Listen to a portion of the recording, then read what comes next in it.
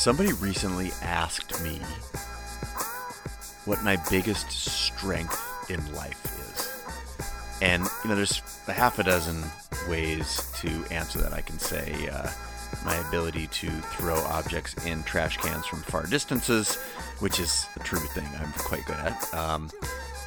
It's also being willing to be embarrassed in front of lots of people. I have a thick skin for that. But joking aside, I had to sit there for a second, and the answer I came up with was being comfortable being uncomfortable. Hey, before we get into today's episode, I've got something to share. Life isn't about finding fulfillment and success. It's about creating it. To that end, I've got a new book out, and it's called Creative Calling. It became an instant bestseller when it was released earlier this September. And for those of you listening to the podcast, if you dig this podcast, then this book is the perfect companion. I mean perfect, because it takes the ideas we discuss here on the show and it organizes them. It takes my life of learning and studying creativity, talking to hundreds of the world's top creators in so many disciplines, and it organizes these ideas in a really clever and very practical way that I know will help you take action in pursuit of your dreams. So my ask is that you pick up a copy or two, or heck, 10. I'm not trying to be coy, but here's why. This is not about a transaction. This is about a message and a movement.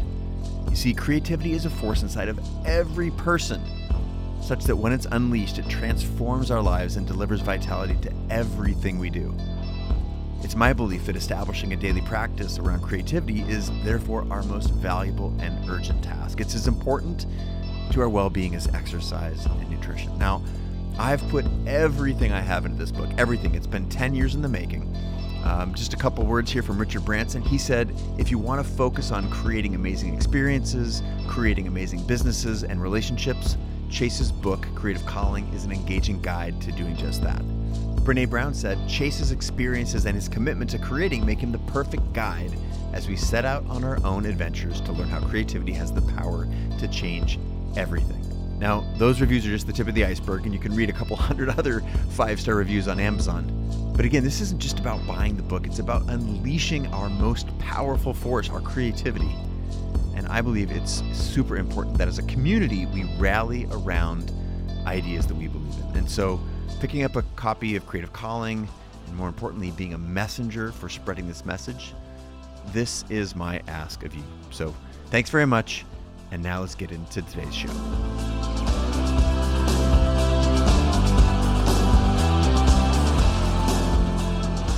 So if you couldn't guess from the cold open, this, in fact, is a micro show. One of my favorite versions of the Chase Jarvis Live show here on CreativeLive is where I just pick a topic and riff a little bit. I've got a handful of bullet points in front of me, and I like to take on topics that I have found were truly, truly impactful to me. Of course, the benefit of having another guest on the show is you get the wisdom of other people, of a broader set of experience. But every once in a while, I like to look inside and say, what is true for me? How did I learn it? And how can I share it with others? That's what this show is about. I want to help you get comfortable being uncomfortable. Get comfortable with fear. It's because that on the other side of fear is all of the best stuff in life. All right, so the first thing I want to touch on is I was not too long ago on a podcast that I love called Finding Mastery. And Finding Mastery is hosted by a friend of mine named Michael Gervais. Michael is a psychologist by trade for peak performance, though. He's the psychologist for the Seattle Seahawks football team. He is the founder of Create to Compete, which is a learning platform focused on mindset training. It's really interesting. You should check it out. But it was on that show with Michael where we talked about what I think is this, I believe it's a skill, and it is a learnable and practicable behavior to become comfortable being uncomfortable. When we're young people, we are taught that mistakes are bad. And yet, have you ever learned from everything going perfectly the funny thing is that's not where all the learning happens. Learning happens through mistakes. And you can see where I'm going with this. If mistakes are bad, but that's the only way we learn, then we are training our young people and training ourselves and ingraining in our brains that you should seek behaviors in which you will not learn, which that doesn't make any sense to me. That is counter to growth and development, and it's counter to being the best possible versions of ourselves. When you make a mistake and you subsequently are able to recover quickly, and you say to yourself, as I mentioned in that clip on Michael's show, wait a minute, I did that. I navigated my way out of that. That's actually the learning. And if you can replicate that enough times with low to medium consequence things, what are you doing?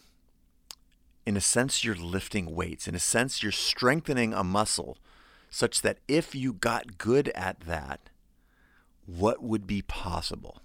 What you're really doing when you put yourself in a position where you make a mistake and recover, and the consequences are not catastrophic, and you build that muscle, what you're really creating is trust in yourself, trust in your body and your mind and all of your assets, all of your tools, the ability to summon all of those resources and survive.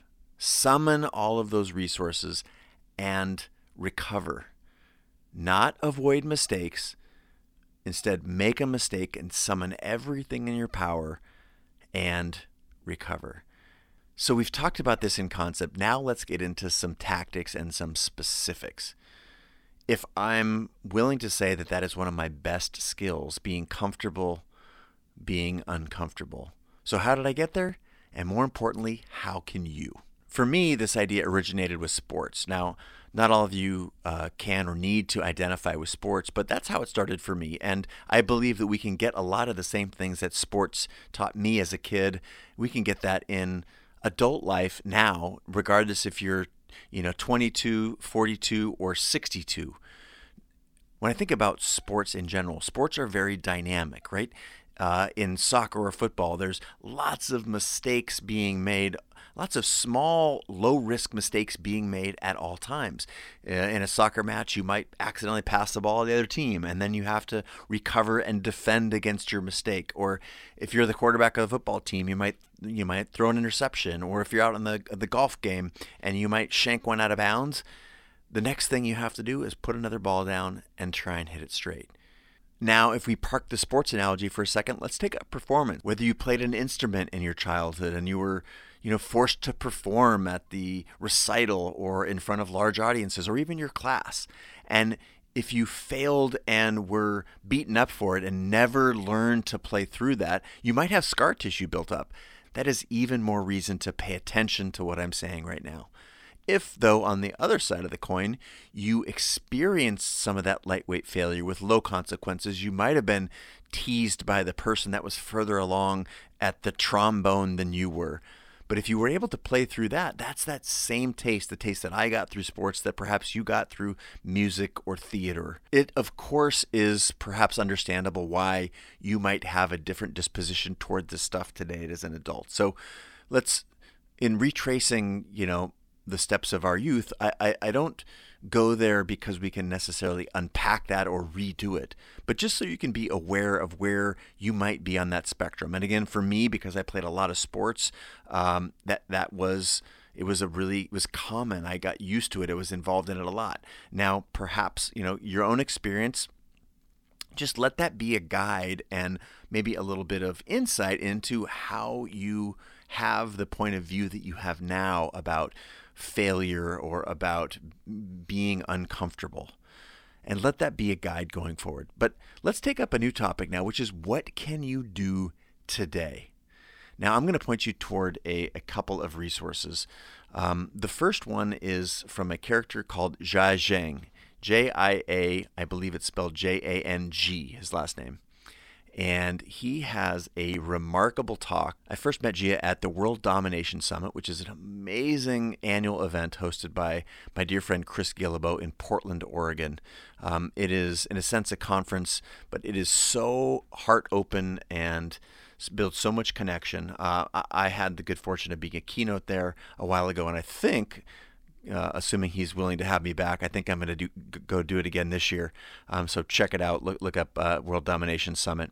But I had the unfortunate slot to follow Jia Zhang's talk, which was just absolutely extraordinary. And his talk was about rejection therapy.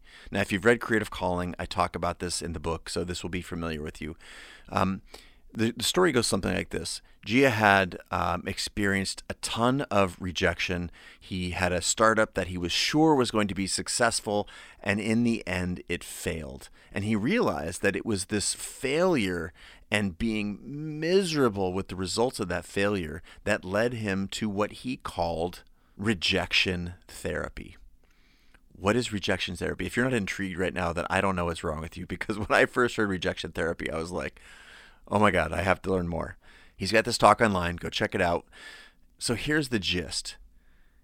He set up a series of experiments for himself where he could get rejected in lightweight, simple ways on a regular basis so that he could build up a tolerance for hearing no, for failing, and for recovering from that failure, both emotionally and otherwise. He went so far as his experiments got so crazy that they went so far as showing up at a Krispy Kreme donut store. And this was during the Olympics. And he's like, I like all the donuts that you have, but what I really want is a bunch of donuts, 5 donuts, all connected like the Olympic rings with frosting, appropriate frosting colors on there. Can you make me one of those, please? Of course, he asked this question. He's expecting to hear no. But guess what? They looked at each other like, well, I don't know. They made it for him. Other things that he thought he was going to get rejected for when he asked, he went up to a police officer and asked if he could drive the man's police car. Guess what the police officer said? Yes. Jia's intention was to put himself in a position of being uncomfortable asking for absurd things. And he found ultimately that cultivated 2 things. 1, he did get comfortable being uncomfortable. And 2, surprisingly, when he asked for some absurd things, some of them came true and people were happy to fulfill his requests. So there's a double opportunity there with Gia. But, that's just one example of a lightweight thing that we can do as adults to get comfortable being uncomfortable. Another thing I'll cite is my dear friend Tim Ferriss. He talks about our mutual friend Michael Ellsberg, who had a series, I believe it was in San Francisco, of evenings of eye gazing.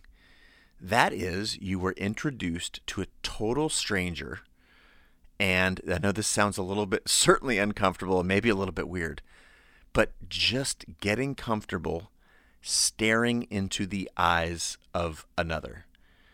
Now, Michael Ellsberg and Tim talk about doing this in a protected environment where that is the goal, but you can also practice this out in the world, just in holding eye contact with complete strangers.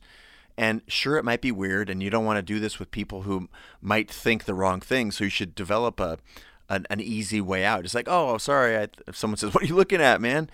You could just say, "Oh, sorry, I thought you were a friend." Just give yourself an out. You don't want to, the goal here is not to create a safety issue for yourself. The point is to get comfortable being uncomfortable. Now, the last example I'll share is one that I am personally very invested in, and it has had a remarkable return on that investment.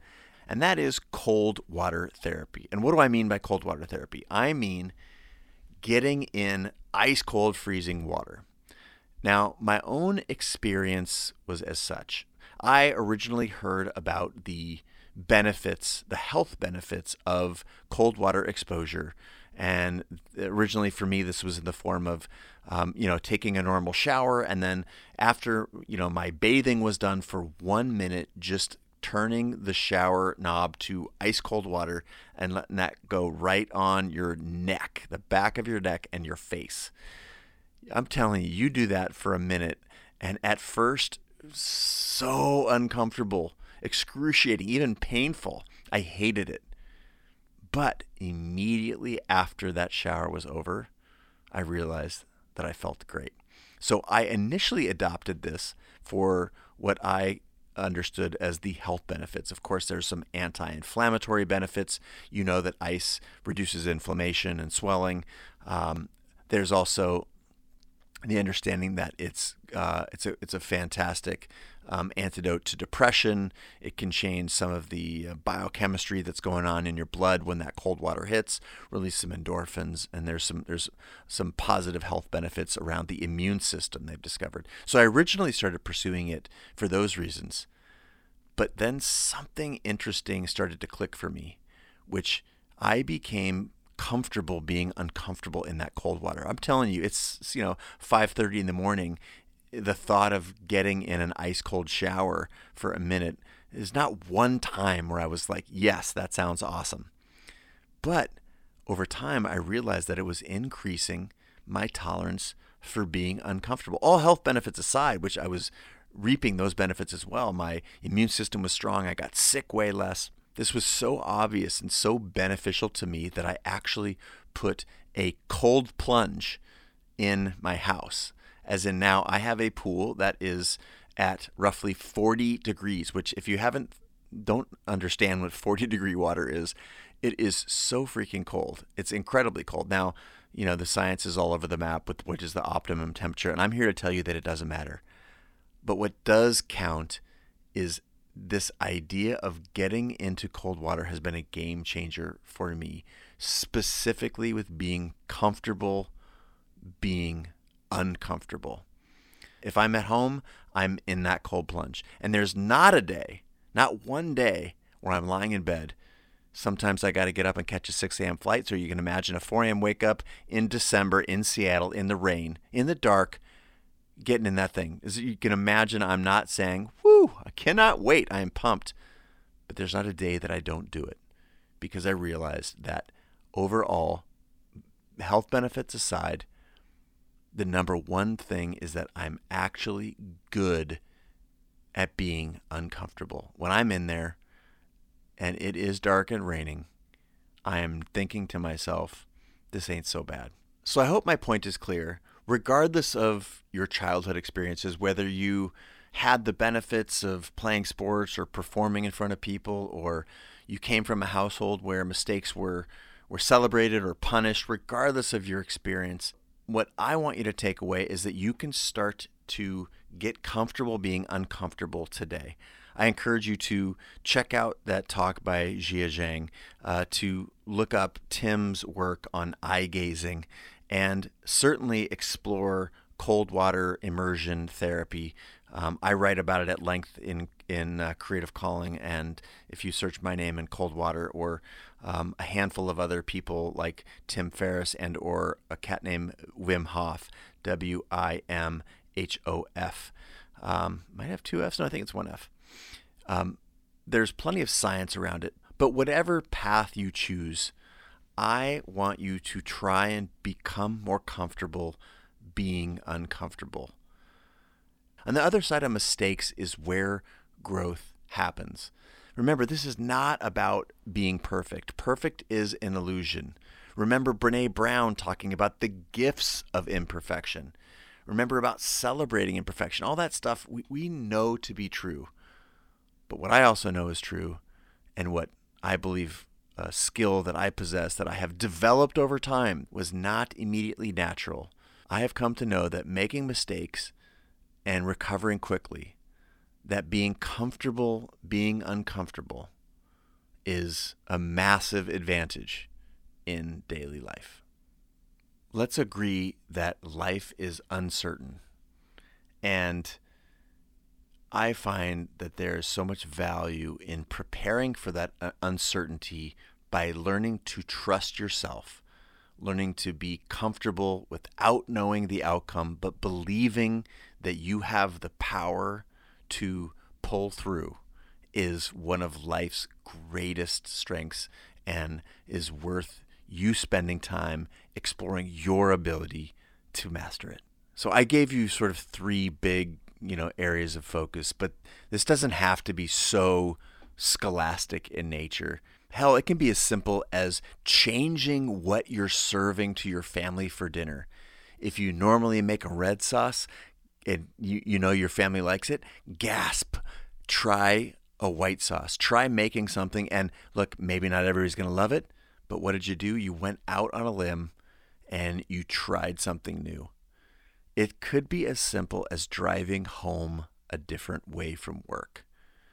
In that little moment where you're navigating a new path home, or even one that's less familiar than the one you normally travel, I promise you will be 25% more alive. Even if it's 25% more annoyed because you ran into traffic that you normally don't hit if you go the chosen route. But in those little moments, in that little detail where you're doing something new, experiencing something and being uncomfortable just for a moment, think about this podcast. You might curse me, but I believe in the long run, it's going to be good for you and you'll be better for it. All right, before I go, do me a favor and let me know somewhere in the social universe what it is you're trying and if you're getting the results that you desire. The cold water stuff is really easy to go to. It's a fun experiment. You'll think I'm crazy until after you do it for a few times, and then I think you'll love it. The same is true with traveling home or with Jai's talk or Tim's eye gazing. Run a couple of experiments. Let me know how it goes. I can't wait to hear a little bit more from you all. And remember, try to master being comfortable at being uncomfortable. Let me know how it goes. I look forward to being in your ears again soon, hopefully tomorrow. All right, that about wraps it up. But hey, before you bounce, two quick things. Actually, I'm going to go three quick things. Thing one, thank you so much for being a part of this community. And I'm not quite sure how you landed on this podcast. It doesn't matter to me. The fact that we're all in this together and that we're able to have a conversation is awesome. I feel honored to be in your ears right now and that you've paid attention to what I've been doing, what CreativeLive has been doing for some time, and whether it's been a day or 10 years, I just want to say thank you. It's also really important to know on the backside of that I do a lot of responding to comments. So hit me up on, direct message me on Instagram or Twitter or at me.